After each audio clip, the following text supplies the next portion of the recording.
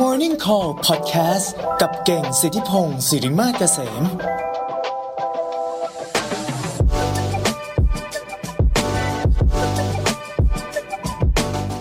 ผมได้มีโอกาสนะฮะไปงานหนึ่งก็คืองานเปิดตัวนะฮะ Martech Report นะฮะซึ่งถือว่าเป็นรายงานรีพอร์ตนะฮะตัวแรกของประเทศไทยเลยนะฮะนี่นะซึ่งรีพอร์ตตัวนี้เนี่ยนะฮะก็จัดทำโดย2บริษัทนะฮะที่เขาร่วมมือกันนะจับมือกันทำนะฮะ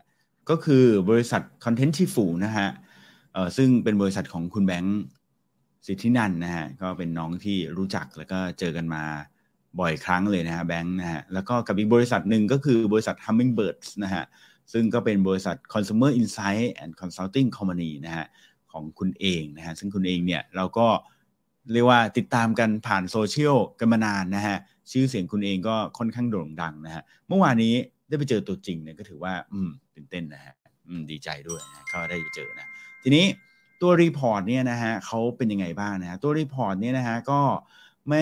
เขาเนี่ยนะครับมีการจัดทำรีพอร์ตตัวนี้ขึ้นมาโดยมีวัตถุประสงค์ด้วยเหมือนกันนะวัตถุประสงค์หลักๆเลยนะฮะเขาก็จัดทำขึ้นมาเพื่อที่ว่าเขาอยากจะ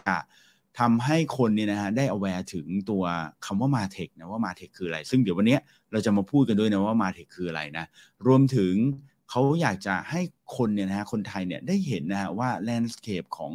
ในประเทศนี้เนี่ยนะฮะมีการใช้ Martech เป็นยังไงบ้างซึ่งเรื่องนี้เนี่ยในต่างประเทศเนี่ยเขาทำกันมายาวนานเป็น10 ปีแล้วนะฮะมีการทำรีพอร์ตมีการทำเรื่องของ Martech landscape เนี่ยนะฮะกันมายาวนานเป็น10 ปีแล้วนะฮะแต่ว่าในไทยเนี่ยเพิ่งจะเริ่มทำกันนะฮะทั้งนี้ทั้งนั้นเนี่ยนะฮะเราก็ต้องยกย่องนะให้ความดีความชอบนะกับทั้ง2บริษัทนี้นะที่ทำตัว Martech Report นี้ขึ้นมาเพราะว่าก็ต้องบอกว่าการทำ Martech Report เนี่ยหรือการทำ Report สักตัวหนึ่งเนี่ยนะฮะมันก็ไม่ใช่เรื่องง่ายๆเลยนะฮะเขาเนี่ยนะฮะจำเป็นที่จะต้องไปนั่งเก็บข้อมูลมานะฮะจากการที่ไปขอให้คนเนี่ยนะฮะทำquestionnaire แบบสอบถามนะคือก่อนที่คนเนี่ยจะมาทำแบบสอบถามได้ตัวเขาเองก็ต้องทำแบบสอบถาม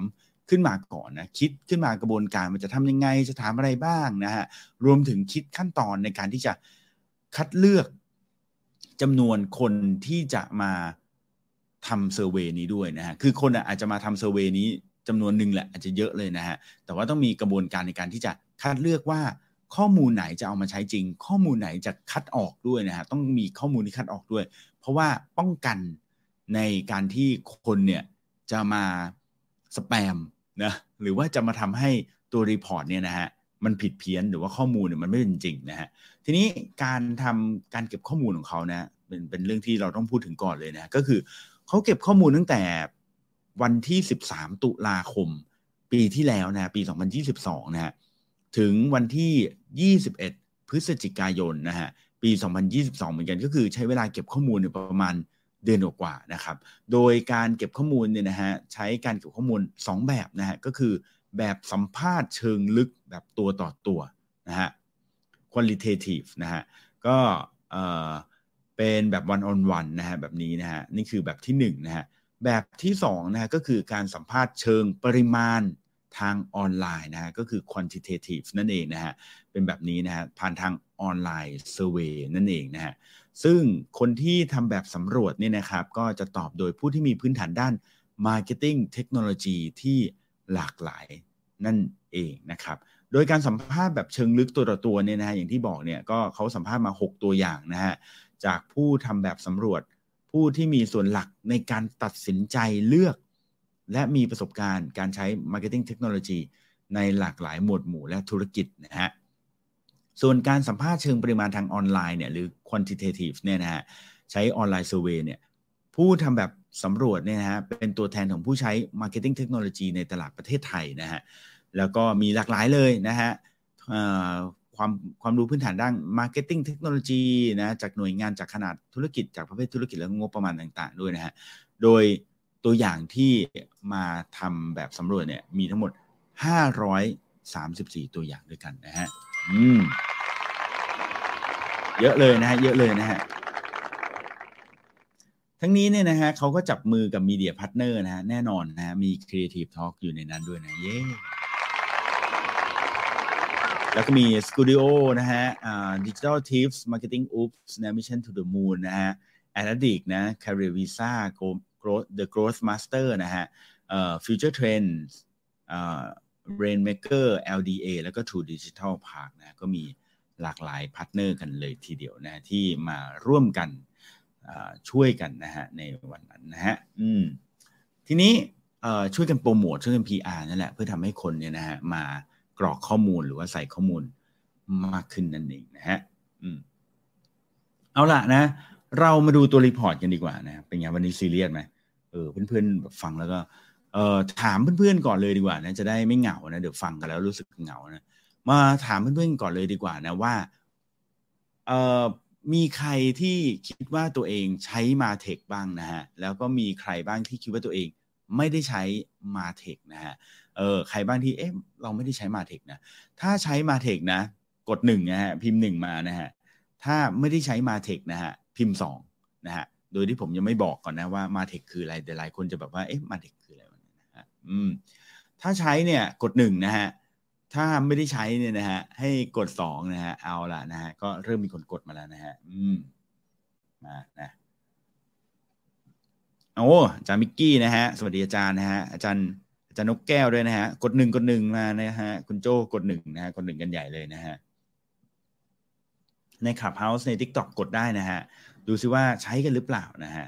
ประเด็นคืออย่างนี้นะฮะโอ้โหกด1กันใหญ่เลยนะฮะหลายคนบอกใช้กันนะฮะคุณบีอภิชาตินะบอกกด1ด้วยนะฮะคุณเปาโลนะฮะบอกว่ากด2นะฮะไม่ได้ใช้นะฮะเรามาดูกันดีกว่านะฮะจากตัวเลขการเซอร์เวย์นี่นะฮะสัมภาษณ์เชิงปริมาณทางออนไลน์เนี่ยนะฮะเขาบอกว่าผู้ที่ตัดสินใจใช้นะฮะ MarTech เนี่ยนะฮะมีปริมาณนะผู้ที่สัมภาษณ์เนี่ยเขาไปสัมภาษณ์มาเนี่ยเขาบอกว่าคนที่ตัดสินใจใช้เนี่ยนะฮะ MarTech เนี่ยนะฮะมีทั้งหมด 86% นะฮะคนที่ไม่ได้ใช้เนี่ยมี 14% นะฮะซึ่งคนที่ใช้เนี่ยนะฮะก็ใช้มาแล้วประมาณอันนี้ผมไม่บอกตัวเลขเปอร์เซ็นต์เยอะแล้วกันนะเพื่อนๆดูผ่านทางบนจอได้นะฮะ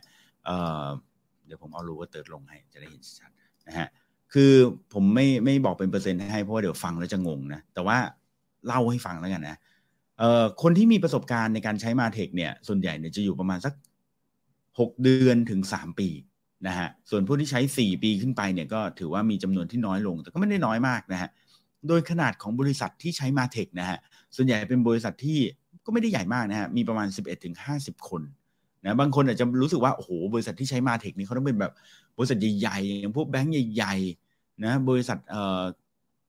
ลงทุนเยอะๆนะใช้ MarTech เยอะๆหรือเปล่านะฮะแต่ปรากฏว่าเขาบอกว่าส่วนใหญ่แล้วเนี่ยนะฮะที่มาสัมภาษณ์เนี่ยนะฮะแล้วก็ใช้ MarTech เนี่ยนะฮะเป็นบริษัทเนี่ยที่มีขนาดประมาณ 11-50 คนนะฮะแล้วก็คนที่มาทำเซอร์เวย์เนี่ยก็เป็นพนักงานอาวุโสนะฮะเป็นพนักงานทั่วไปด้วยนะฮะโดยบริษัทที่มาทำเซอร์เวย์นี้นะฮะส่วนมากจะเป็นบริษัทที่ทำเกี่ยวกับสื่อสิ่งพิมพ์การโฆษณาต่างๆนะฮะ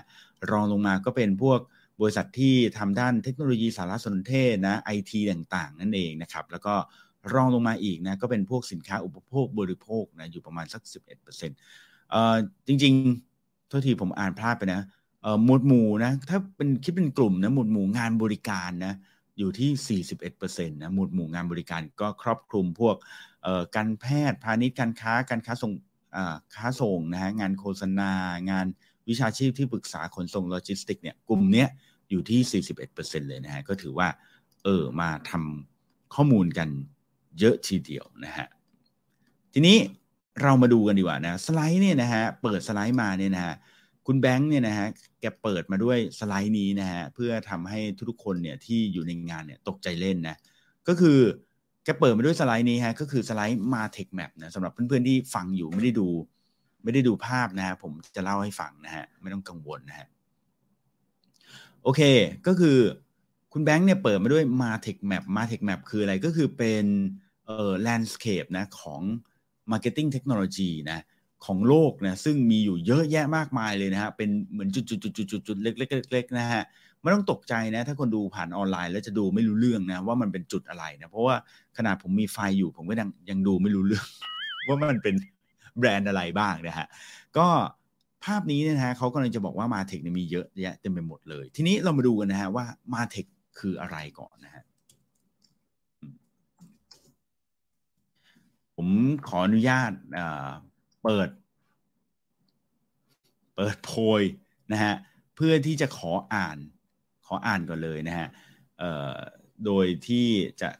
การอ่านเนี่ยนะฮะคืออ่านทำไมนะเพราะว่าอ่านเพื่อมันจะได้แบบดูมีแบบเขาเรียกว่าอะไรมีวิชาการนิดนึงนะแล้วเดี๋ยวผมจะอธิบายตามความเข้าใจของผมนะฮะMarTech นะฮะตาม definition ของ Content Shifu นะฮะเขาบอกว่า MarTech คือคำสมานก็คือคำผสมกันนะฮะระหว่างคำว่า Marketing และคำว่าเทคโนโลยีนะฮะนะฮะแน่นอนนะฮะเป็นคำว่ามานี่คือมาจากคำว่า Marketing นะแล้วก็ Tech ก็มาจากคำว่าเทคโนโลยีนะหลายคนยังสับสนกับคำนี้นะฮะเพราะว่าอะไรเพราะว่าคำว่า MarTech เนี่ยจริงๆไม่ได้ถูกใช้เฉพาะในวงการ Marketing อย่างเดียวซึ่งเรื่องนี้ผมคิดว่าคนในวงการมาร์เก็ตติ้งเองบางทีอาจจะไม่ทราบนะว่าคำว่า MarTech เนี่ยถูกนำไปใช้ในงานอื่นด้วยนะฮะซึ่งถูกแปลในความหมายอีกอย่างหนึ่งด้วยนะฮะดังนั้นวันนี้ผมจะไม่พูดถึงนะเดี๋ยวจะงงนะฮะแล้วก็บางคนเนี่ยก็คิดไปถึงเทคโนโลยี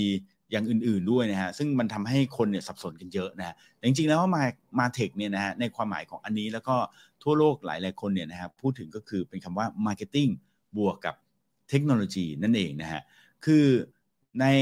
Content Shifu เนี่ยนะเว็บไซต์เนี่ยเขาบอกว่า Marketing คือการทำความเข้าใจลูกค้าและส่งมอบสิ่งที่พวกเขาต้องการนะฮะส่วนเทคโนโลยีคือนวัตกรรมที่ทำให้ชีวิตของคนดีขึ้นนะฮะเมื่อคำสองคำนี้มารวมกันนะคำว่า MarTech ก็เลยหมายถึงนวัตกรรมที่ทำให้ธุรกิจทำความเข้าใจลูกค้าและส่งมอบสิ่งที่พวกเขาต้องการได้ดีขึ้นนั่นเองนะฮะ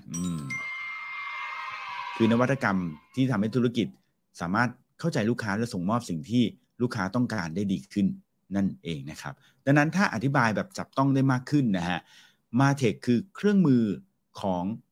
เครื่องมือหรือกลุ่มของเครื่องมือนะฮะที่ถูกใช้งานโดยนักการตลาดหรือใครก็แล้วแต่ที่ต้องการมีปฏิสัมพันธ์กับลูกค้าส่งมอบสิ่งที่ลูกค้าต้องการได้ดียิ่งขึ้นและทำงานได้อย่างมีประสิทธิภาพมากยิ่งขึ้นนั่นเองนะฮะ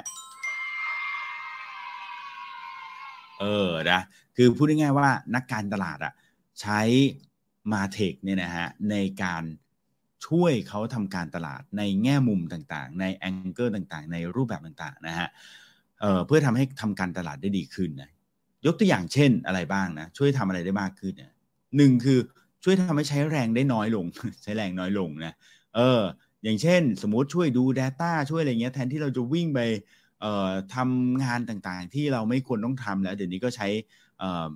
ตัว MarTech เนี่ยในการช่วยทำอาจจะทำโรบอททำอะไรต่างๆเนี่ยทำให้มันง่ายขึ้นนะฮะเพิ่ม productivity ให้กับทีมนะครับหรือว่าทำให้เกิดผลลัพธ์ได้ดีขึ้นอะไรแบบนี้เป็นต้นนะครับนะซึ่งทีนี้ฮะตัว MarTech เนี่ยนะครับ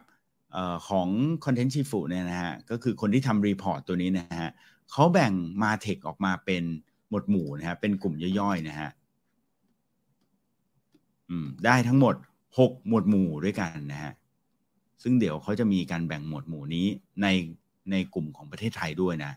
ทีนี้เรามาอธิบาย6หมวดหมู่นี้ก่อนนะฮะหมวดหมู่ที่ว่าเนี่ยนะฮะมี6หมวดหมู่มีอะไรบ้างเดี๋ยวก่อนแต่ละคนเครียดกันไหมเนี่ยเดี๋ยวขอดู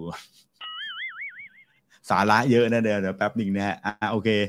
นะทุกคนยังอยู่ดีนะฮะยังไม่หลับนะมี6หมวดหมู่นะหมวดหมู่อะไรบ้างนะฮะ1คือ advertising and promotion นะก็คือหมวดหมู่การโฆษณาและการโปรโมทนั่นเองนะฮะ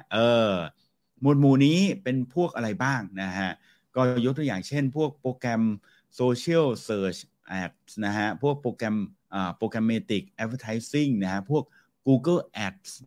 Facebook Ads พวกนี้นะฮะดังนั้นถ้าเพื่อนๆใช้พวกนี้อยู่นะฮะก็แปลว่าคุณเนี่ยใช้ MarTech อยู่นะฮะซึ่งบางทีคุณอาจจะไม่รู้ตัวใช่ไหมผมคิดว่าหลายคนก็ใช้ MarTech แหละแต่ว่าคุณอาจจะไม่รู้ตัวว่าคุณใช้ MarTech นะยิ่งแล้วใหญ่เลยนะฮะในหมวดที่2นะก็คือ Content and Experience นะก็คือ Content และประสบการณ์นั่นเองนะฮะกลุ่มนี้คือพวกอะไรบ้างก็พวกCMS ต่างๆนะ Content Management System นะเดี๋ยวผมจะยกตัวอย่างให้ฟังว่าโปรแกรมอะไรก็อย่างเช่น WordPress แบบนี้นะฮะก็คือ CMS ใช่ไหมใช้ WordPress อยู่หรือเปล่านะทำคอนเทนต์ใช้ WordPress ก็แปลว่าคุณใช้ Martech อยู่นะฮะพวกอีเมลมาร์เก็ตติ้งนะอย่างเช่น Mailchimp นะใช้ไหมฮะ Taxi Mail แบบนี้นะใช้ไหมนะฮะคือระบบช่วยเราส่งอีเมลอะนะซึ่งระบบนี้เขาก็ใช้กันมาเป็น10 ปีนะเพื่อนๆอย่างเช่นเวลาส่งอีเมลกันเป็นแบบเป็น100 เมลเป็น1,000 เมลเป็น10,000 เมลนะฮะเขาไม่ได้มานั่ง forward นะฮะก็ใช้โปรแกรมอีเมลกันนะฮะก็มีพวก Mailchimp อะไรอย่างที่ผมเล่าให้ฟังนะฮะระบบพวกนี้มันก็จะช่วย detect ด้วยนะว่าเมลที่เราส่งไปมีคนเปิดกี่คนนะคนเปิดแล้วเขากดคลิกไหมอะไรอย่างเงี้ยนะฮะเป็นหรือกดไปแล้วไม่เปิดมีแบ่งกลุ่มเลยนะว่าคนนี้เนี่ยส่งไปทีไรไม่เคยเปิดเลยอะไรอย่างเงี้ยนะก็มีเหมือนกันนะฮะหรือว่ากลุ่มของพวก marketing automation content creation ต่างๆนะฮะพวก content creation พวกอะไรฟังดูแบบ advanced เหลือเกินนะฮะก็พวก Canva ฮะเคยใช้ Canva ใช่ไหมเพื่อนๆใช้ Canva ใช่ไหมใช้ Canva ใครใช้ Canva อยู่นี่ก็เขาก็ถือว่าเป็นหนึ่งในกลุ่มของ Martech ด้วยนะฮะคือกลุ่ม Content and Experience นั่นเองนะฮะมาดูกลุ่มที่3ฮะกลุ่มที่3ก็คือ Social and Relationships นะกลุ่มนี้ก็เป็นพวกกลุ่มที่ช่วยจัดการโซเชียลมีเดียนะฮะเช่นเวลาเพื่อนๆจะโพสต์อะไรทีเนี่ยนะต้องวิ่งไปโพสต์ใน Facebook ทีโพสต์ IG ทีโพสต์ Twitter ทีอย่างเงี้ยมันเหนื่อยนะฮะเขาก็จะมีเครื่องมือนะสำหรับการยิงโพสต์ปั้งเดียวนะแล้วยิงโดนไปลงทุกโซเชียลมีเดียเลยนะทุกแพลตฟอร์มเลยนะฮะก็กลุ่มนี้นะฮะก็จะเป็นพวกโซเชียลมีเดียแมネจเมนต์อย่างเช่นพวกแบรนด์ต่างๆนะฮะแล้วก็พวก CRM เว็บมินาอินฟลูเอนเซอร์มาร์เก็ตติ้งด้วยนะก็อยู่ในนี้นะฮะหมวดที่4นะก็คือหมวด Commerce and Sale นะหมวดนี้ก็เป็นพวกการพาณิชย์และการขายนะเช่นกลุ่ม e-commerce ต่างๆ Shopping Cart Platform Multi Channel Management นะฮะก็นะเรียนดำตรงนะบางทีชื่อแบรนด์ต่างๆในนี้ผมก็ยังไม่ค่อยรู้จักเท่าไหร่นะมาดูกลุ่ม Data บ้างดีกว่ากลุ่ม Data นะก็คือกลุ่มข้อมูลนะพวก Analytics ต่างๆนะฮะ Social Listening Marketing ต่างๆนะฮะวันก่อนคุณหนุ่ยก็เพิ่งมาคุยกันนะกลุ่มนี้อาจจะคุ้นหูกันหน่อยนะพวก Google Analytics นะฮะ Looker Studio นะฮะอะไรแบบนี้นะฮะกลุ่มสุดท้ายก็คือกลุ่ม Collaboration and Management นะฮะก็คือกลุ่มการทำงานร่วมกันและการจัดการนั่นเองนะฮะกลุ่มนี้เป็นพวกอะไรบ้างนะก็ถ้าเพื่อนๆใช้พวก Trello นะในการทำงานร่วมกันใช้ Asana นะใช้ Slack นะฮะ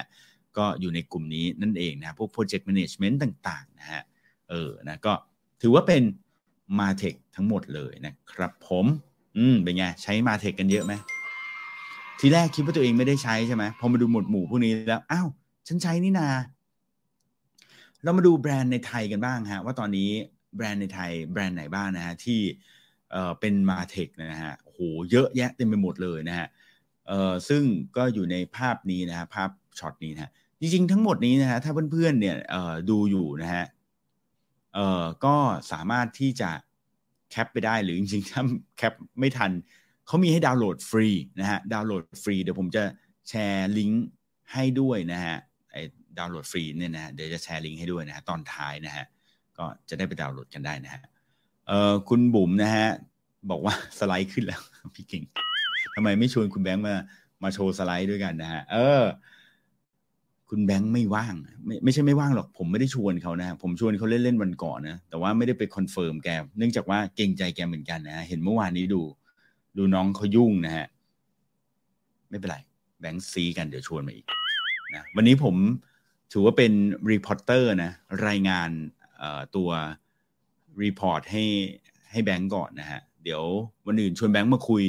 เรื่อง Martech นี่ดีกว่านะแกมีของเยอะนะให้พูดเรื่องรีพอร์ตนี่โอ๊ยรีพอร์ตผมเล่าได้นะสบายมากนะเอาล่ะนะฮะเป็นไงบ้างฟังดูตัวรีพอร์ตนี้นะแล้วเราก็ดูนะในเมืองไทยนี้อะไรบ้างดีกว่านะที่เป็นMartech ของไทยนะฮะก็อย่างเช่นไวซ์ไซส์นั่นเองนะฮะเป็นกลุ่ม Social Listening นะฮะเมนดาล่านะฮะแสนรู้นะเพื่อนๆจะคุ้นหูกันกลุ่มนี้นะฮะถ้าเป็นพวกกลุ่มCRM ก็มีอย่าง Choco CRM แบบนี้ Primo แบบนี้นะเพื่อนๆอาจจะคุ้นๆกลุ่ม Event ก็มี Zip Event Pop นะ Influencer Marketing ก็มี Tailscore Collective นะPickle นะฮะเหล่านี้นะฮะ ถ้าเป็นกลุ่ม collaboration and management ของไทยเนี่ยนะฮะมีไม่ค่อยเยอะฮะมีมานะฮะมานะนี่ผมก็เคยใช้นะแล้วก็ True V World นะฮะถ้าเป็นกลุ่ม content management system นะก็มี PAM นะฮะมี Growth AI โทษทีผมอ่านผิดนะฮะกลุ่ม content management system นะมี Make Web Easy นะมี Ready Planet นะฮะกลุ่ม email marketing ก็มี Taxi Mail นะฮะกลุ่มmarketing automation ก็มี PAM นะฮะมี ConnectX นะฮะมี Growth AI นะผมบอกเลยว่าผมใช้ทั้ง PAM นะใช้ Growth AI ด้วยนะฮะใช้หลายที่เลยใช้ Zip Event Pop ใช้ Tail Score ด้วยนะฮะใช้ White Site ด้วยนะฮะกลุ่ม Shopping Cart นะก็มีเทพช็อปนะเพื่อนๆน่าจะคุ้นหูเบนโตะนะเบนโตะเว็บนะอันนี้ก็รู้จักกันนะกลุ่ม Affiliate Marketing ก็มี Priza นะฮะChat Commerce ก็มี Aya นะฮะนะเยอะแยะเต็มไปหมดเลยนะฮะโอ้โหเพียบเลยนะฮะกลุ่ม Multi Channel Management เอาอ่านหน่อยแล้วกันนะฮะก็มีชิปป๊อปแบบนี้เพจ365 My Cloud Fulfillment นะฮะอันนี้ผมก็ใช้อยู่ด้วยเหมือนกันนะ My Cloud Fulfillment นะใช้กับลูกค้านะฮะมีกลุ่ม Payment Gateway ก็มี Pay Solution to C2P นะฮะชิล Pay นะฮะอะไรแบบนี้นะฮะก็เยอะแยะนะฮะเต็มไปหมดเลยนะฮะเอาล่ะเรามาดูรีพอร์ตกันบ้างดีกว่านะฮะอินไซต์หนึ่งนะฮะที่ได้จากรีพอร์ตตัวนี้นะฮะคุณแบงค์บอกมานะบอกว่าอินไซต์ที่ได้จากรีพอร์ตตัวนี้นะก็คือมาเทคของต่างชาติกลายเป็นว่ามาเทคของต่างชาติเนี่ยฮะเป็นที่นิยมนะฮะมากกว่ามาเทคของไทยนะฮะเกือบในทุกหมวดหมู่เลยนะฮะโดยเฉพาะหมวดหมู่ย่อยอย่างโฆษณา Ads นะฮะ Analytics นะฮะ CRM อะไรแบบนี้นะฮะก็คือพวกต่างๆเนี่ยนะฮะก็จะแบบต่างชาติเนี่ยเป็นที่นิยมยกตัวอย่างเช่น CMS ระบบ Content Management System เนี่ยแน่นอนนะเราใช้พวก WordPress มาเป็นอันดับหนึ่งเลยนะฮะตามด้วย Wix นะฮะแล้วก็ Joomla ต่างๆพวกนี้นะฮะก็ถือว่าเป็นอันดับรองลงมาเรื่อยๆนะฮะนั้นก็พวกนี้ก็แน่นอนนะของต่างชาติก็นำมากกว่านะฮะมาเทคต่างชาติเนี่ยเป็นที่นิยมเยอะนะฮะแต่มาเทคของไทยเนี่ยนะฮะก็เป็นที่นิยมมากกว่าในบางหมวดหมู่ย่อยนะฮะโดยเฉพาะหมวดหมู่ที่มีกำแพงเรื่องภาษาและแพลตฟอร์มนะเช่นพวก social listening ต่างๆนั่นเองนะฮะหรือว่ากลุ่มพวก CRM สำหรับ B2C นะอย่างเช่นChoco CRM เนี่ยนะฮะมาเป็นอันดับ1นะ Buzzy Bees นะฮะมาเป็นอันดับ2แล้วก็ Primo มาเป็นอันดับ3นะฮะก็ไหนๆพูดอันดับแล้วก็ขยายให้ฟังเลยแล้วกันนะว่าแต่ละอันดับเนี่ยกี่เปอร์เซ็นต์นะฮะอย่างเช่นนะฮะChoco CRM เนี่ยนะฮะ 7% นะฮะ Buzzy Bee 6% นะ Primo นะฮะอยู่ที่ 3% นะฮะInsider 2% Luca นะฮะ 1% แล้วก็1 Bob Mobi นะฮะวัน Mobi นะฮะ 1% นะฮะก็อันนี้เป็นตัวเลขที่เขาสรุปมานะฮะซึ่งนะฮะตัวเลขพวกนี้ก็น่าสนใจนะทีนี้เรามาดู data กันดีกว่านะฮะมาดูกันนะฮะว่าคน534ตัวอย่างเนี่ยเขาใช้มาเทคกันทำไมนะฮะเขาใช้มาเทคกันทำไมกันนะฮะเขาใช้มาเทคกันทำไมนะฮะคน534ตัวอย่างเนี่ยบอกว่านะฮะ 21% เนี่ยบอกว่าใช้เพื่อการวิเคราะห์ข้อมูลนะฮะอันดับ1คือใช้เพื่อการวิเคราะห์ข้อมูลนะฮะอันดับ2เนี่ยใช้เพื่อเก็บข้อมูลนะฮะนะฮะวิเคราะห์ข้อมูลนี่ 21% นะฮะเก็บข้อมูลนี่ 17% นะฮะก็ต่างกันพอสมควรนะฮะแล้วก็ลงมาอันดับ3นี่เท่ากันนะฮะกับอันดับ4เนี่ยเท่ากันนะฮะก็คือเพิ่มประสิทธิภาพในการทำการตลาดแล้วก็เพิ่มยอดขายด้วยนะฮะที่เหลือรองลงมาจริงๆอันดับ5เนี่ยนะฮะก็ไม่ได้ต่ำมากนะ 13% ก็คือเพิ่มประสิทธิภาพในการทำงานแต่ถ้าพอหลังจาก5เนี่ยก็ดรอปลงมาเลยนะเช่นลดการทำงานที่ซ้ำซ้อนนะจัดการข้อมูลลูกค้าบริการลูกค้าอะไรประมาณนี้นะฮะลดต้นทุนอะไรแบบนี้นะฮะแต่ว่าส่วนใหญ่แล้วเนี่ยนำมาเทคมาใช้นะเพื่อวิเคราะห์ข้อมูลแล้วก็เก็บข้อมูลนั่นเองนะฮะโอเคนะฮะทีนี้มีคอนเทนต์อะไรอีกนะฮะข้อมูลที่น่าสนใจเพิ่มเติมนะฮะเขาบอกแบบนี้ฮะเขาบอกว่าคนที่ซื้อ มาเทคเนี่ยนะฮะเขาพิจารณาจากอะไรนะอันนี้น่าสนใจเพื่อนๆอาจจะฟังดูเดี๋ยวผมจะอธิบายฟังว่าน่าสนใจไงเขาบอกว่าคนที่พิจารณาซื้อมาเทคเนี่ยนะฮะเขาดูจากหนึ่งคือกลยุทธ์เป้าหมายทางธุรกิจนะเส้นทางการเลือกซื้อมาเทคในช่วงพิจารณาและตัดสินใจซื้อนะฮะปัจจัยในการเลือกเนี่ยนะฮะหลักๆเนี่ยเป็นเรื่องของกลยุทธ์เป้าหมายทางธุรกิจนะฮะ 49% เท่ากันนะฮะกับงบประมาณด้วยนะฮะดูที่งบประมาณด้วยนะฮะ 49% นะฮะแล้วก็อันดับ3ก็คือความง่ายในการใช้งานเขาดู3อย่างนี้นะฮะทีนี้ตัวนี้มันสำคัญยังไงนะตัวนี้สำคัญคือตรงที่ว่าเราดูจากคนที่เขาใช้มาเทคกันอยู่แล้วนะเขาใช้มาเทคกันอยู่แล้วนะเขาบอกว่าตอนที่เขาเลือกที่จะใช้เนี่ยเขาดูก่อนเลยว่าเป้าหมายทางธุรกิจของเขาเนี่ยมันคืออะไรแล้วเขาถึงเลือกเครื่องมือที่มันเหมาะมาใช้เนาะซึ่งอันนี้สำคัญคือตรงที่ว่าถ้าเกิดว่าเราเนี่ยไปเลือกใช้มาเทคเพราะว่าเราเห็นคนนู้นก็ใช้คนนี้ก็ใช้แล้วมันก็ดูฟังก์ชันเยอะดีอันไหนฟังก์ชันเยอะกว่ากันอันนั้นคุ้มมันอาจจะไม่ใช่ทางที่ถูกก็ได้นะฮะคุณอาจจะต้องดูก่อนนะว่าธุรกิจของคุณเนี่ยมีเป้าหมายยังไงแล้วก็มาเทคเครื่องมือตัวไหนเนี่ยนะฮะมันเหมาะนะฮะแล้วก็2คือดูที่งบประมาณด้วยแน่นอนนะฮะอันไหนแพงเกินไปนะไม่เหมาะกับองค์กรเรานะฟีเจอร์มันอาจจะเยอะเกินนะฮะอันนี้ก็เขาก็ไม่ใช้นะก็ไม่เอานะดูงบประมาณเป็นสำคัญนะฮะแล้วก็ถัดมาอันดับที่3ก็คือดูที่ความง่ายในการใช้งานอันนี้ก็จริงนะเราเคยใช้ใช่ไหมบางตัวเนี่ยโอ้ใช้ไปแล้วยากจังเลยก็เลิกใช้นะฮะดังนั้นเนี่ยถามผมเนี่ยอันนี้ความเห็นส่วนตัวก็คือเวลาผมเนี่ยจะเลือกใช้ Martech Tool ส่วนไหนเนี่ยผมจะขอใช้เดโมก่อนนะลองใช้เดโมก่อนแล้วก็ส่วนใหญ่จะมีเดโมให้ลองนะมีแบบ trial 10 วัน15 วันหรืออะไรแบบนี้นะฮะพอในช่วงทดลองใช้เนี่ยเราจะได้รู้เลยว่า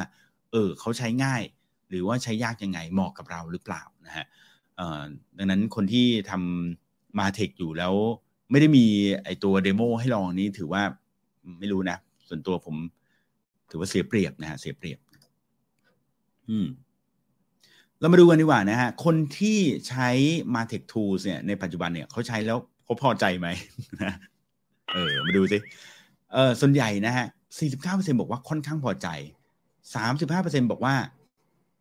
เฉยๆนะฮะโอ้ก็ถือว่าเยอะนะคือส่วนใหญ่แล้วคือบอกว่าคนที่ใช้แล้วก็รู้สึกโอเคนะฮะที่สำคัญเลยนะฮะก็คือคนที่บอกว่าค่อนข้างพอใจเนี่ยนะฮะในปีแรกเนี่ยบอกว่าก็แบบโอเคนะเฉยๆพอใจในระดับหนึ่งแต่ว่าพอปีที่2นี่ก็มากขึ้นปีที่3ปีที่4เนี่ยก็พอใจมากขึ้นคือพูดง่ายๆว่ายิ่งใช้นานยิ่งชอบนะฮะคุณแบงค์เนี่ยนะฮะพูดบ่อยเลยเขาพูดคำว่ายิ่งรู้จักยิ่งรักเธอเจ้าบทเจ้ากลอนนะโอเคนะคุณแบงค์ก็บอกว่ายิ่งรู้จักยิ่งรักเธอแต่ทีนี้ผมเองเนี่ยมานั่งสังเกตเองนะไอตัวชาร์ตนี้นะฮะสิ่งที่คนพบก็คือว่าคนที่ไม่พอใจเลยหรือคนที่ไม่ค่อยพอใจเนี่ยเขาก็จะไม่พอใจอยู่แบบนั้นไปเรื่อยๆก็คือเหมือนกับว่าใช้แล้วมันไม่ได้มันไม่คลิกหรือมันไม่เวิร์กหรือมันอะไรสักอย่างก็จะแบบไม่ได้มี growth หรืออะไรที่สูงขึ้นแบบพอใช้นานๆแล้วฉันยิ่งชอบก็รู้สึกว่าพอไม่พอใจแล้วก็ใช้ไปสักพักก็ยังไม่พอใจอยู่นะฮะตัวเลขนี้ก็น่าสนใจเรามาดูกันต่อนะฮะอีกนิดนึงนะฮะทีนี้เขาให้ดูตัวนี้ฮะว่าคนเนี่ยนะฮะมีการแบ่งงบการตลาดอย่างไรนะฮะที่เอามาใช้กับ Martech นะโอเคนะทิศทางการใช้ Martech ในอนาคตในแง่ของงบประมาณและสัดส่วนการใช้นะฮะเขาบอกงี้ฮะสัดส่วนในปัจจุบันของงบประมาณการลงทุนในการใช้ Martech เนี่ยนะฮะอยู่ที่ 10-20% ของงบการตลาดนะฮะแต่คาดว่าจะมีการใช้ Martech เพิ่มมากขึ้น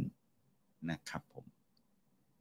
ซึ่งสมมติว่าเขาให้ดูตัวนี้นะฮะงบการตลาดต่อปีของหน่วยงานหรือบริษัทเนี่ยอยู่ที่เท่าไหร่กันนะฮะอันนี้ก็น่าสนใจอันนี้งบการตลาดอย่างเดียวนะไม่เกี่ยวกับ Martech นะก็คือเขาบอกว่า เอาเปอร์เซ็นต์ที่เยอะๆนะ 16% เนี่ยคือน้อยกว่า 200,000 บาทนะ 13% เนี่ยอยู่ที่ประมาณ 300,000 ถึง 600,000 แล้วก็ 700,000 ถึง 1 ล้านเนี่ยคือ 13% เท่ากันนะแล้วก็ 14% นะฮะอยู่ที่ประมาณ 2 ล้านถึง 5 ล้านนะแล้วก็ที่เล็กๆอีก 6% กับ 9% นี้ก็คือประมาณ 10 ล้านกับ 6 ล้านถึง 10 ล้านนะทีนี้สัดส่วนการใช้ MarTech จากงบการตลาดเป็นยังไงนะฮะสัดส่วนก็คือ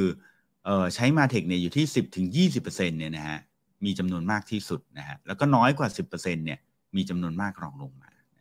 ก็อยู่ที่ประมาณนี้แหละ 10-20% เอาคร่าวๆนะทีนี้งบประมาณที่กะว่าจะใช้ในอนาคต 77% นะ 77% คือเยอะมากนะบอกว่าจะใช้มากขึ้นในอนาคตนะซึ่งนั่นหมายถึงอะไรฮะนั่นก็คือหมายความว่าเทรนด์ของการใช้ MarTech เนี่ยจะมีการใช้มากขึ้นในอนาคตนั่นเองนะฮะดังนั้นนะฮะเพื่อนๆที่ยังไม่ได้ใช้ MarTech เนี่ยนะฮะก็คงจะต้องกลับไปดูนะฮะว่าองค์กรของเราทำไมยังไม่ได้ใช้อุปกรณ์เครื่องมือเหล่านี้นะฮะดีไม่ดีเนี่ยบางทีที่เราเห็นคู่แข่งเราเขาทำอะไรได้หลายๆอย่างเนี่ยไม่ใช่แปลว่าเขามีคนเยอะหรือว่าเขาทำงานหนักกว่าเรานะฮะแต่อาจจะเป็นเพราะว่าเขาใช้เครื่องทุ่นแรงเหล่านี้ก็เป็นได้นะนะเพื่อนๆต้องไปดูนะเราได้ใช้หรือเปล่านะฮะโอเคนะใกล้จบละคือเนื่องจากเพื่อนๆสามารถดาวน์โหลดได้นะดังนั้นก็ไปดาวน์โหลดกันได้นะวันนี้ผมมาเล่าให้ฟังคร่าวๆนะฮะนะโอเคจริงๆประมาณนี้นะฮะที่นำมาเก็บเล่าให้ฟังนะฮะที่เหลือเป็นสไลด์เก่าแล้วโอเคนะฮะผมอยากบอกแบบนี้ฮะว่า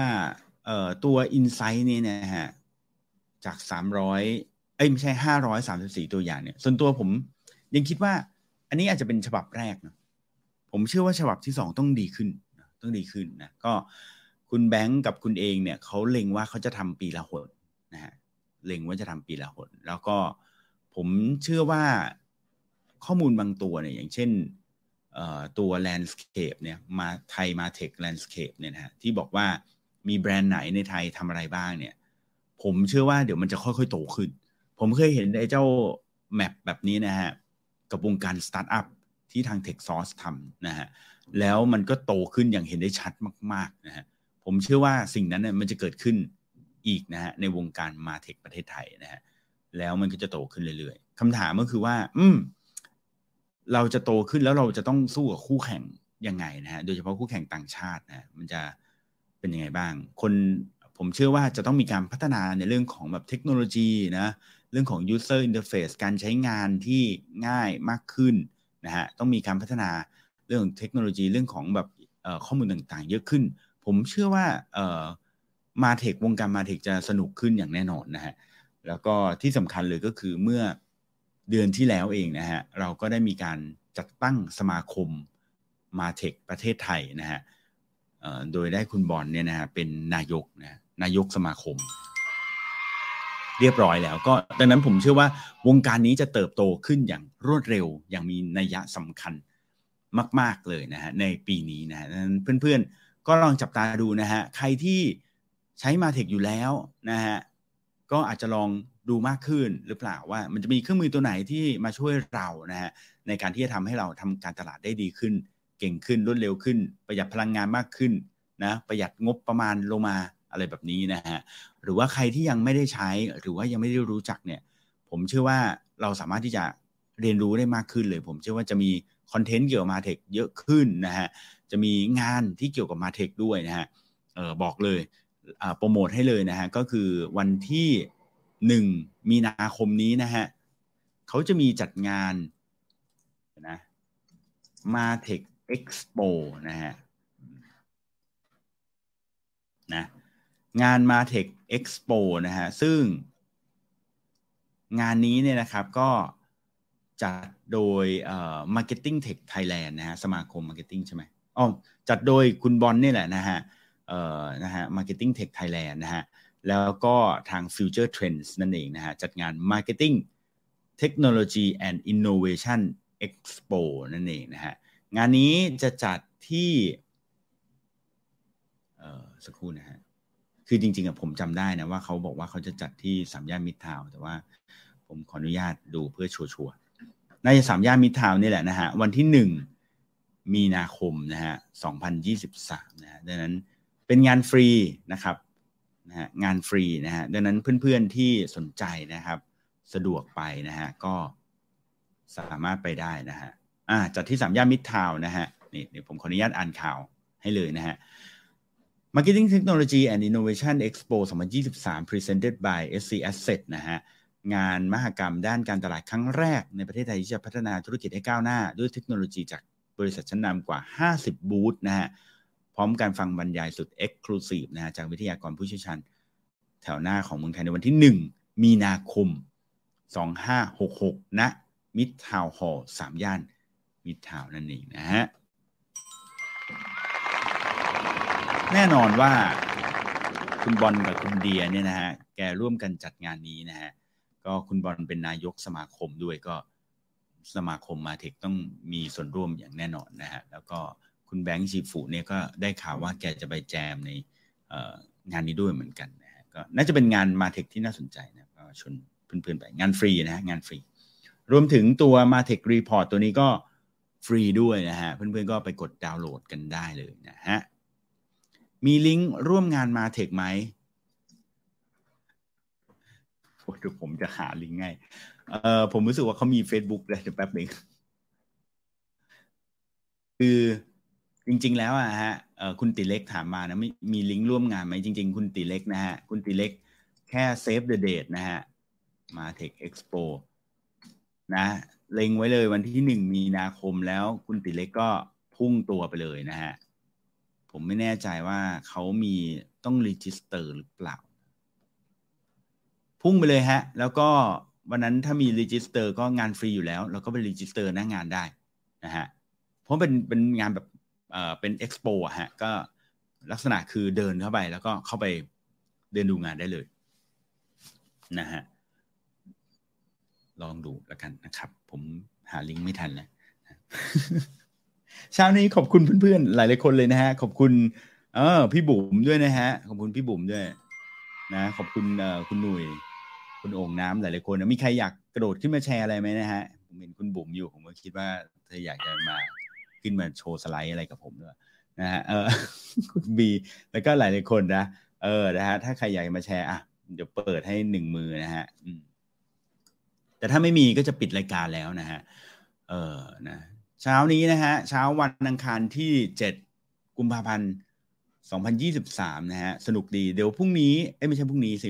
ใช่พรุ่งนี้นะฮะเป็นรายการของพี่โจนะฮะ The Organize มาเจอกันเวลาเดิม 8 โมงแบบนี้นะฮะก็มีไลฟ์ผ่านทาง Facebook และ YouTube ของทาง Creative Talk นะฮะพี่โจยังไม่ได้ไปTikTok สักทีนะฮะเดี๋ยวจะให้พี่โจไปไลฟ์ที่ TikTok ของ Creative Talk เดี๋ยวผมเองก็น่าจะย้ายไปที่ TikTok ของ Creative Talk ด้วยเหมือนกันนะฮะน่าจะได้แบบว่าไปรวมกันอยู่ที่นั่นนะฮะแต่ว่าพี่โจน่าจะมือพันกันแหละเพราะว่าผมนี่ก็ไม่ไหวเหมือนกันนะฮะคือรวมหลายไลฟ์ผมว่ามันไม่ง่ายขอบคุณคุณมินแม็กซ์นะฮะ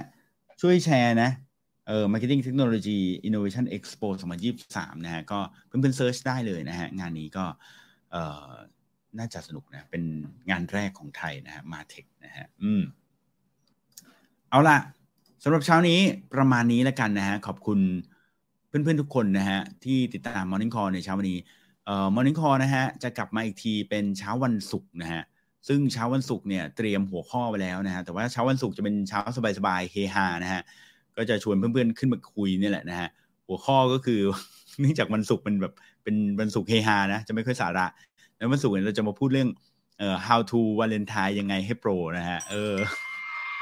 สืบเนื่องมาจากมีน้องที่น่ารักท่านหนึ่งแล้วกันนะฮะมาปรึกษาเรื่องวันวาเลนไทน์นี้จะชวนเพื่อนจะชวนไม่ใช่เพื่อนสิจะชวนสาวเนี่ยไปกินข้าวที่ไหนดีดังนั้นว่าจะชวนเพื่อนๆขึ้นมาคุยแหละนะฮะกลุ่มผู้ชายท่านที่เป็นเอ็กซ์เพิร์ทนะขึ้นมาคุยซะหน่อยดิว่าวาเลนไทน์เนี่ยเขา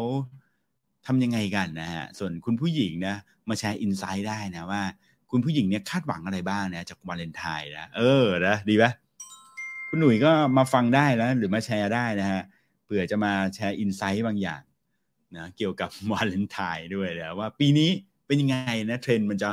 ฮอตปังปุริเย่นะคนมาเยอะกันขนาดไหนนะฮะก็เดี๋ยวมาแชร์กันวันศุกร์นะฮะแล้วก็วันจันทร์กับวันอังคารก็มาเจอกันได้เหมือนเดิมผมกำลังคิดว่าจะปรับค่อยๆปรับรูปแบบรายการของ Morning Call เรื่อยๆนะฮะคือโดยจะเน้นที่เนื้อหาที่อินเทรนด์มากขึ้นนะฮะคือณอย่างเรื่องมาเทคเนี้ยก็เหตุการณ์เกิดขึ้นเมื่อวานก็เอาเรื่องมาเทคมาคุยนะหรือว่าเรื่องข่าวสารบ้านเมืองที่เกิดขึ้นนะหรือเรื่องที่มันทันยุคทันสมัยนะจะเอามาเรียกว่าเป็นเรื่องที่อินเทรนด์มากขึ้นแล้วกันนะเพื่อนๆจะได้แบบว่าแคชอัพกับสิ่งต่างๆที่เป็นไป